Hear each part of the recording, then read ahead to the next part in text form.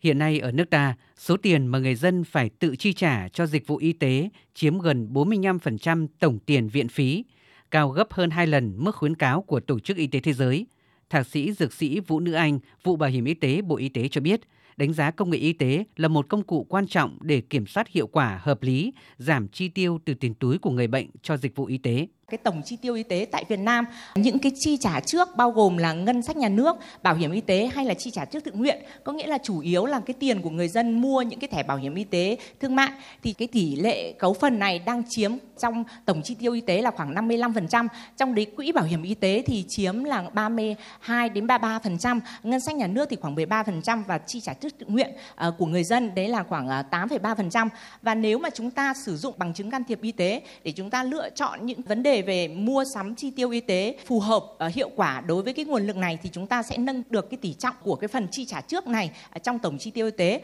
và đồng thời sẽ làm giảm cái chi tiền túi của người dân. Tại nhiều quốc gia trên thế giới, đánh giá công nghệ y tế là công cụ quan trọng đối với quá trình thiết lập ưu tiên và hoạch định chính sách y tế, đặc biệt trong việc xây dựng các gói quyền lợi bảo hiểm y tế. Trong đó tập trung vào 3 lĩnh vực chính. Thứ nhất là thực hiện các chính sách dự phòng, can thiệp cộng đồng như tiêm vaccine mở rộng hoặc chi trả cho sàng lọc chẩn đoán sớm một số bệnh. Thứ hai là kiểm soát chi tiêu quỹ bảo hiểm y tế. Thứ ba là tập trung nguồn lực của quỹ để chi cho các dịch vụ y tế hiệu quả.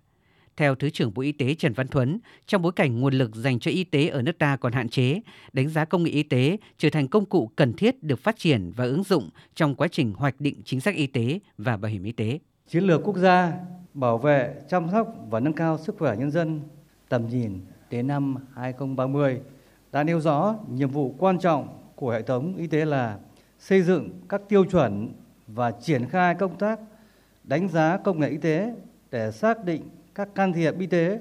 có hiệu lực, hiệu quả, chi phí thấp, bảo đảm chất lượng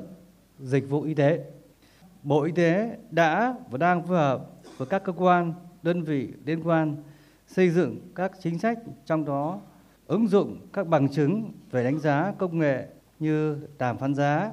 với các đơn vị cung ứng, lựa chọn các can thiệp y tế để xây dựng danh mục thuốc bảo hiểm y tế.